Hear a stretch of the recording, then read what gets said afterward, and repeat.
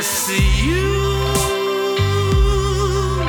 and I, hey, together forever.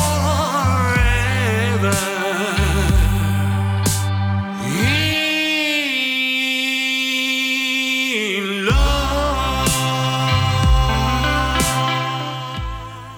Welcome back, everyone. For today, I'm talking about Shelly Johnson, and I have Greg from Tweets Cafe as a co-host, and I'll give the mic over to introduce himself further.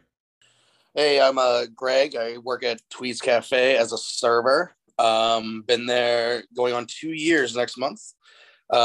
Moved during the pandemic to work in my favorite TV show, essentially.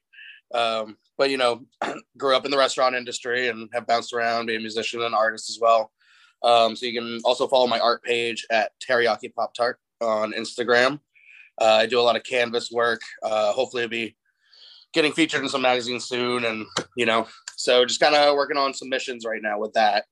And other than that, yeah, just kind of living my best life here in North Bend. I love the Valley. I help out on the North Bend Downtown Foundation. So I help out promoting the events there. So hopefully everyone comes out for our block party next month. It'll be fun. It's kind of one of the big ones. And yeah, that's about me. And I guess before we really get to Shelly and talk about her, I will say that your art is actually like genuinely great because I see the stuff you have, and you know, obviously it looks great on its own, but we see it all like in context together. It also just looks, you know, like when you had the picture on North Bend Bakery, that stuff I thought looked absolutely incredible. Thank you. I like the. Hopefully, I'll get up in there soon again too. Oh yeah, sure. And I guess to start off with Shelly Johnson, though, I figure the best part is to go through like what it says in the final dossier, because according to Tammy, she talks about how she was an only child, how she dealt with substance and spousal abuse from the father, parents divorced, and she lived with the mother until she was 17. And the part where it seems like it's probably a point of contention is that, according to Tammy, she talks about how Shelly was furious that Bobby was two-timing with Laura, and Shelly confronted Bobby at the prom. But when you think of something like The Secret Diary, where it establishes pretty clearly that Bobby and Laura like were a pretty firmly established couple for a couple of years at least by that point. Yeah. And again, you know, it's sort of one of those things that Mark Frost does where he throws in stuff that's deliberately wrong to have you question all this other new information. But I just thought it was a little fun fact to bring up. But after this contentious interaction at the prom, she goes to the roadhouse where she meets Leo, and who's drinking a bit, but then he intoxicates her further, which sets a really bad precedent for like what their relationship will be.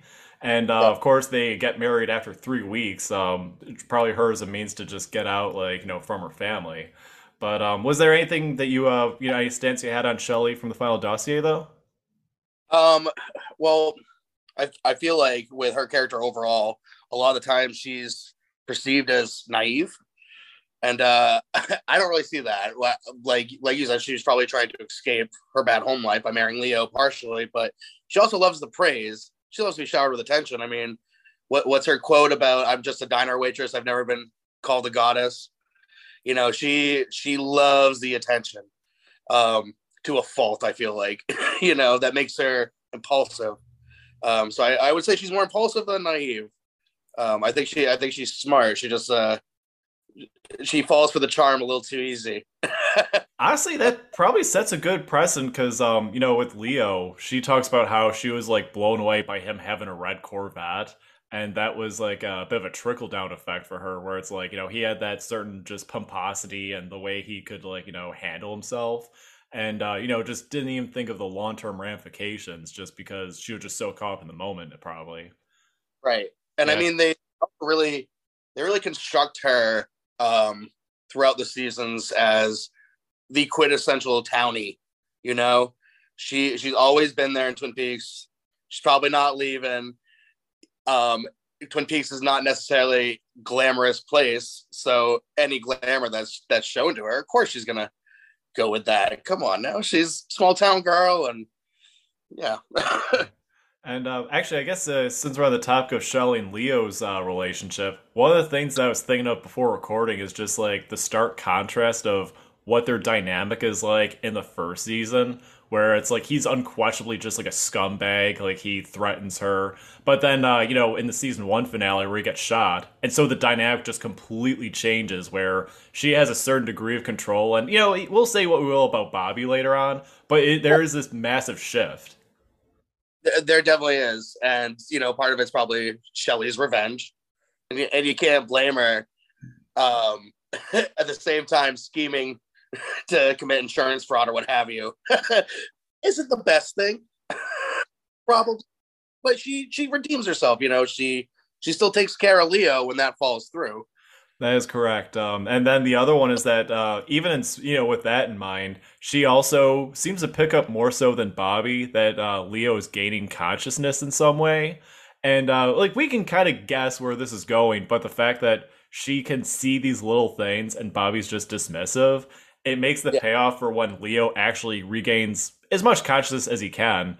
But the scene when he's just throwing stuff in the kitchen, it is probably one of the most intense scenes at that point. Not at that point in season two, but in terms of what Leo does at that part. Now that he's back, because that scene I always forget. There's always a jump scare that actually like legitimately makes me jump because there's always something I forget about. Before I go into another rewatch.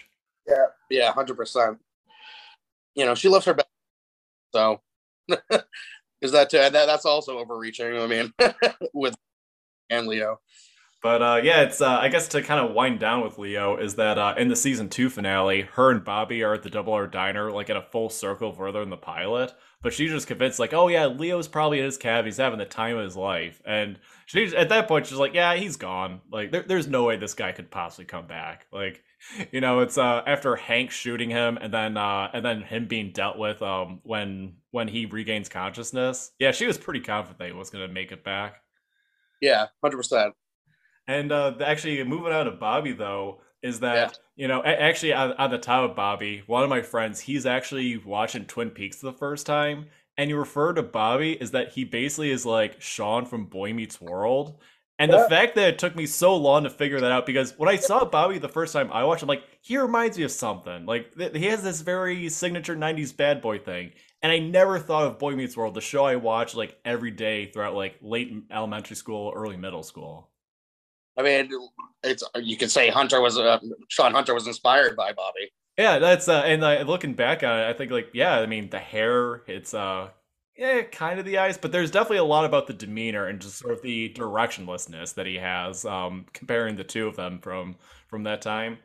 But no, on the topic of Bobby though, is that despite the fact that he has his scummy moments towards Shelley, there's he has a distinct care for her. Like if he sees that there's a physical wound, like you can tell that he's very concerned for what for her well being.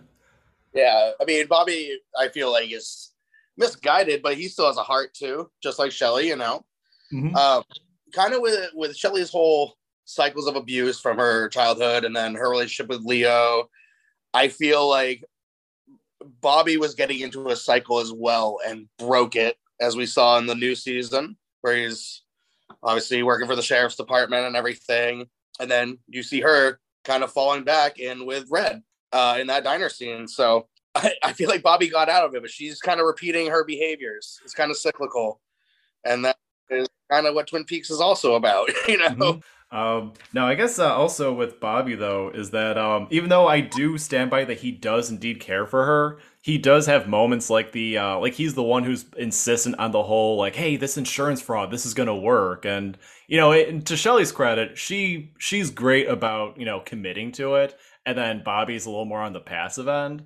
And then, of course, there's the Miss Twin Peaks part where he's the one saying like, "Oh, we're gonna get rich, like we're gonna really nail this," and he's giving like her the worst speech of like I think it's something about like kicking butt towards like anything like any of the pollution in the environment. And yeah, this is another thing that's indicative that Bobby does not think these things through, that he's at the period of the get rich quick schemes, is like he thinks that some good's gonna come from it. Yep. But I guess since we mentioned the thing about them going full circle at the end of season two, Yeah. this is kind of continuing with the final dossier. Is that they have a Vegas wedding 1 year after Leo's death, and then conveniently Becky Briggs would be born 7 months later, and that no family showed up to this wedding. But once Becky was born, that Betty and Norma supported them like in any way they could early on. And there's not much to really go by with Becky, both in neither the Mark Frost books or season three. But I guess was there anything else you want to talk about Bobby before we moved on to Becky though? Um, no, we can move on to Becky. That sounds great. I mean, like I think she's kind of repeating her mom's behaviors. With Steve, she's following that cycle. Absolutely, because the thing is that Steve. I mean, Steve definitely has a fancy sports car. I should know offhand, but does it happen to be a red Corvette? Now that I'm thinking about it. It is red. I'm not sure if it's a Corvette or not. But that's still a pretty striking enough parallel of like Yeah. you can kind of see again, putting aside how much of a scumbag Leo and Steve are, that there's still enough that distinct parallel that they're like getting swept up in the exact same thing. And then the real caveat with all this is that Shelly, she knows deep down that that Becky is just leeching off her for money. Like even if she didn't know it was drugs, she knows that it's going to be something that's misused. And yeah, it's just really sad that now it's like it's bad enough that she had this with like Leo early on. Then Bobby got better, but now it's like your own daughter's like basically using you. That there has to be just this I don't know, this kind of defeated feeling in some way. Well, not only that, like Steven's addicted to Sparkle, and who's funneling the Sparkle into town? Red. Mm-hmm. So so I mean, Shelly is dating the guy that's funneling these drugs that's fueling Steven's behavior. And actually, speaking of Red, I feel like there's, for a character that's in it not that long, Balthazar Getty really just like hits out of the park where there's enough small things about him where there's almost like this fantastical aspect.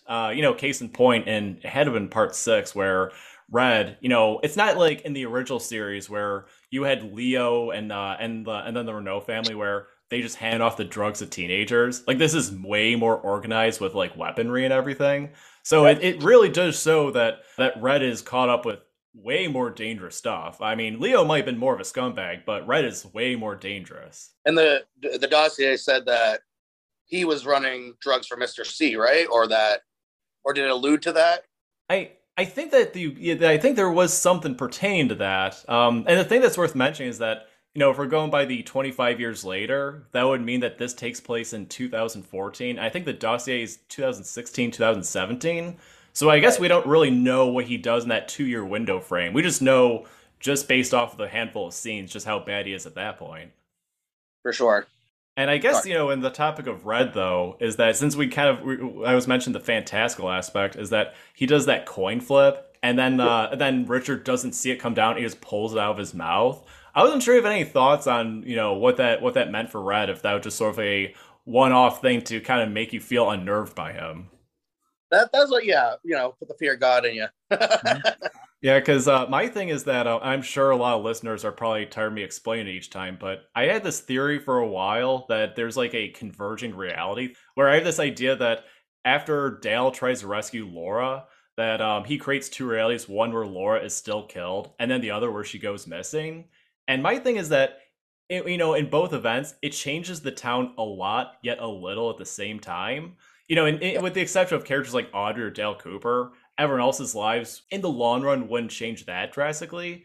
And I had the sense that, at least after my last rewatch, that Red probably hones in on this in some way, where he knows that there's something there. I mean, maybe he doesn't. I wouldn't think he knows the thing about Laura, but If he works for Mr. C, that's not far off. He could very well know Lodge, the two worlds, if you will. But I mean, it does say that Laura is now missing, I believe, right? The dossier. oh yeah, no, it's they definitely. I think there's hints in season 3, but yeah, it's Mark Frost or Tammy Preston more so explicitly talks about it in the final chapter. They say Leland killed himself in a parking lot or Yep. something. I believe. Yeah, I remember that part. Yeah. And not sure if this would necessarily be fantastical or if this would just pertain to how Shelley just kind of drops everything. But you think of how in the Double R, where Becky was like just bailed out for just like the worst thing that she's done in her life at that point. And of course, Bobby, Shelley, and Becky, they're talking it out. But the moment that Red like knocks on the window, Shelley just drops everything. And Yeah. it's like the last scene, at least scene with dialogue, I think, with her. And the whole thing is that on one hand, it's not that far off that Shelley would just like drop it on a whim. But at the same time, if we're kind of going with the idea that there's fantastical aspects to Red, there's also there's like maybe a spell is too strong of a word, but there's something that he's doing that's more than just a charm. Right, right. Yeah, that's interesting. I'm not sure, but I can see that. Yeah, Balazar Getty really stole the show. I wanted a little more of that. Also, with Shelly, what I wanted more of in season 2 was her and Gordon. No, the thing is that that scene with the two of them was probably the highlight, and that's saying quite a bit. Like, say, barring from everything with the Black Lodge in season 2, those two together was like the part I would think of the most. It definitely in terms of the stuff that it would make me laugh in the original series. I just want to know how he could hear Shelly. Why is it only Shelly? That's left out in the open. I feel like they never resolved that. No, my favorite part of all that is that when Bobby, he's like, "What's going on here?" And then he just said he just tells him what's going on. It's like, "Take a look, Sonny. It's gonna happen again." I'd like to think that Gordon Cole was just oblivious that was her that they were dating, but I could also see Gordon Cole being the type that knows and just doesn't care either. Right. Oh yeah, he's a playboy. Mhm. We see that he's a playboy in season 3 for sure. Oh, absolutely. And I guess, since we're coming back to the original series, we could also talk about Norma as well, just because they're, of all the relationships that Shelly has, Norma is like by far the strongest one and the most consistent too. It's her security blanket, kind of the double R.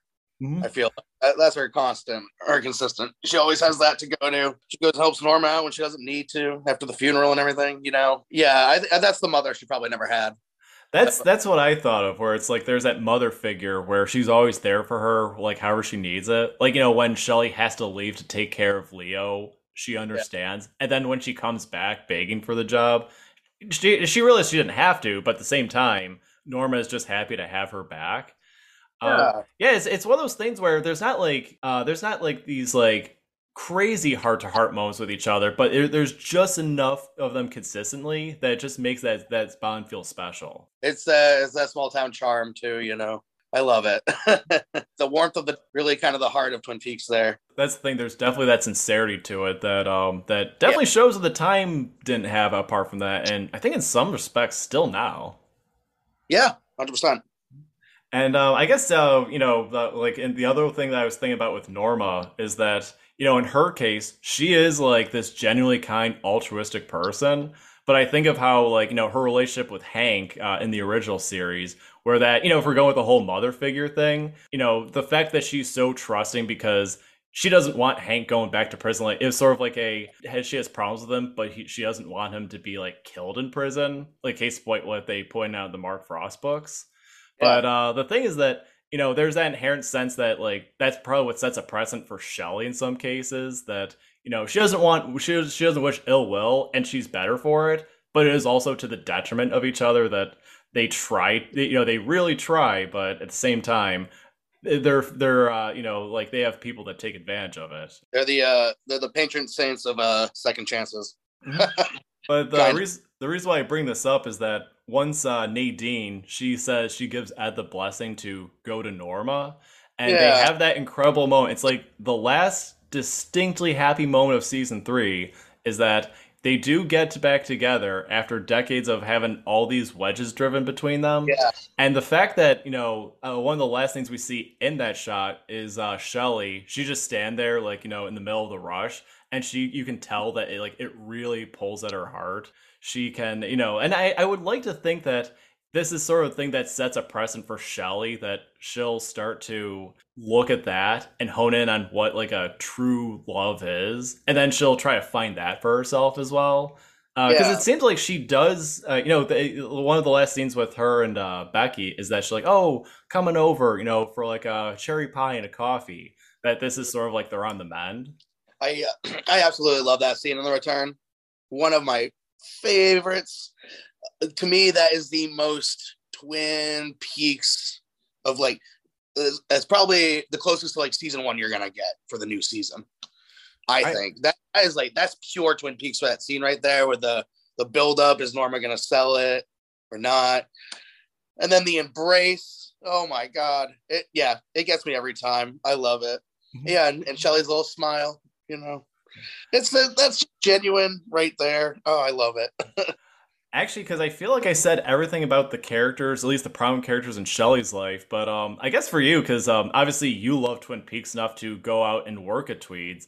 What was Yeah. there anything that changed your preconception of Shelley or the Double R Diner from before you moved out to afterwards? Um, uh, no, I wouldn't really say that. Like, so I started working in diners when I was about 12 years old, washing dishes and doing that, of course. And then just restaurant work has always been a constant in my life. So even like holding other jobs. And so I worked in politics for a little bit. And like I said, musician for a long time. Um, it's just always been a constant. And so I know the vibe. And Shelly is very close to, you know, sometimes real life diner waitresses. I think we all know a Shelly out there. She's a very real character, you know. It's very accurate. I just feel like, you know, that small town feel, they nailed it. They nailed it. But no, I mean, it's restaurant work, man. It's a grind. It's a lot. Um, you know, I don't know. It's an interesting question. Sorry, I would need more time to think about that. But yeah, I love it. I mean, I love it though. It's hard work. You know, they don't show you that side of it. They show the charming. They don't show the abuse from some customers. Yeah. But No, I just think of like when I went there last October. I just think of how the one day out of the 4 consecutive days I went there, the third day I sat on the right side of the diner. And I just felt this certain anxiety because that's like where the part where the stray bullet flies. I don't know if I was in the same booth that Dana Ashbrook was, but I was at least close enough. I was like, oh, I just feel wrong sitting here. yeah, And I guess I was thinking, I was like, well, if I'm just here just on vacation, I just feel offset on this right side. I can only imagine what it's like, you know, being on the other side of like the kitchen where everything just feels different. Because you ever do that where you go to work on your day off and it almost just feels like a different place just because you're not in that mindset. Yeah, I think that's my thing with like when I worked in a restaurant is that I go in to get a paycheck and it just feels completely different. Like it might as well just be a whole different location. right. I'll say it hasn't like ruined Twin Peaks for me or anything. If anything, it just kind of makes me love it more because I get to like make fans' days. You know, people travel from all over the world to come here, and they didn't used to, you know, really get a warm Twin Peaks experience, and now I'm here, so I get to, you know, shoot the shit with them and just kind of talk Twin Peaks shop and just see their smiles on their faces. Or my favorite customers are the ones that don't know where they are at first. They come in from the side block so they don't see the sign, and their friends are bringing them there, and they sit down and they're just looking around, and then they're like, oh my God. And you can see when it hits them, and then, you know, I'll say something like, welcome to Double R, and they're like, oh my God, and they lose it. So it brings a smile to my face, totally. Um, I love it. I still go in there on my days off too, and I'll sit in Big Ed's chair, and I'll sit in Norma's booth, which is kind of like the employee lounge there. It's special to me anyway. So it's cool to sit there and have a slice of pie and be like, so this is what Norma would have seen while she's overlooking the Double R here. And yeah, I don't know. It's a special place. I love the people I work with. Rachel and Max are great too. So I'm thrilled to like be on the ground floor of their takeover, you know. There's so much more love going into the place. So even if you're like not a Twin Peaks fan, it's a fun experience. It's a fun atmosphere, and you can tell people enjoy working there. So that's always nice too. Yeah, that's why I was glad that you agreed to do the Shelley episode because Tweets Cafe was the very first place I went to. It was the first real thing I ate that whole day. So you're like, hey, you know, like you want a cherry pie and coffee? I'm like, that is the perfect jumping on point for this trip. And then every day it was just like great to be there. It was just this thing to look forward to every time I went in. Us in the falls are usually the first stop on people's trek, you know, because we're like a living set, and this kind of the valley is just a living set, but obviously we're kind of more set up for the show type of deal. Like it's fairly accurate to the return. Tables are moved a little bit different or what have you, and obviously the diner looks different after the fire that we had in 2000, so it's closer to accuracy for the return than anything else. But people get to walk around in this place that they've just watched on TV for however many years, sometimes 30, sometimes 2, but Twin Peaks is really special to people. So it's cool that we retain that for everybody. And it's cool also that I feel like the Valley overall is embracing it a little more. So it's really neat. It's fun for fans to do, to stumble upon the locations and recreate the shots. You don't get that with many other television shows. It's like I describe it as Disney World for adults with trauma. That's actually the best way, because I was actually I talk about this with people, is that in the case of Twin Peaks, is that a lot of people who love it for the long term, it's not because they had this, they had to have a certain dysfunction either they were going through or are going through. I think that's why there's that certain sensitivity and kindness among the fans, and why we don't get like too up in arms at large over like petty squabbles of how we view the show or the movie. Right. Some don't. Oh no, there's definitely some bad apples, but luckily it's just a couple people who make a lot of noise. But when you do meet a lot of these people, you realize that a lot of them just don't feel that way. Well, the community is what really like sealed the deal for my love of Twin Peaks. I got into it during college and just kind of got hooked on it as kind of a way to deal with stress and anxiety, and the warmth of the film of how it was shot back then in the late 80s. I don't know, it's just like it's comfort food. It's like mac and cheese. It's like I know it's always there for me. And then getting to know the community through online and through like Facebook, and then when the return was announced, the excitement and everything just building and it's great. And I just feel like the community is growing even more. There's so many young people, so many people just from all over the world getting into it now that you wouldn't expect it for a show that aired 30 plus years ago. But I'm so happy to kind of be a contributing part of it now. Like Twin Peaks really helped me through a lot. So I'm glad I can kind of give back as much as I can. And I'm very fortunate to be able to make a living off of my love of a TV show, That's the thing, is that every time I went in there, you could always just tell the server, it's like you were saying before, is that there's just some distinct where something, not just beyond, again, pay, but just like there's a passion of like working there.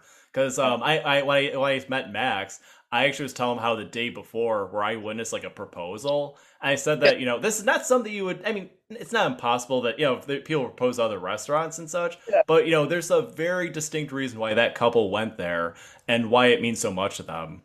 Oh, we get honeymooners too. It's amazing. And that's the thing, is that Rachel and Max, you can tell that they do their best to put every fine detail in there for the fans. And the thing is that they don't have to do that, but they do it because you can tell they love it as well. And for people that they never owned a restaurant before, so they are just killing it. Yeah, I can't sing their praises enough, and very happy that they hired me. I interviewed with Rachel over Zoom, and yeah, she took a chance on me, and I'm glad she did. Because here I am. Was there anything else you want to talk about relating to Shelly or Tweets Cafe in general? Man, I think we covered it. Come on in for a slice of pie where we ship on Goldbelly. Check out my art page again at Teriyaki Pop Tart. They also follow North Bend Downtown Foundation. You'll know about events going on here in North Bend too. So if you are like planning a Twin Peaks trip, you might be able to do it around one of our events and get to know our community and how great the Valley is here. I love it here. The people are incredible. So I only want us to grow, and the more Twin Peaks fans, the better, in my opinion. I'm with you on that. But thank you again, Greg, for coming on, and hope everything goes well for you. Together.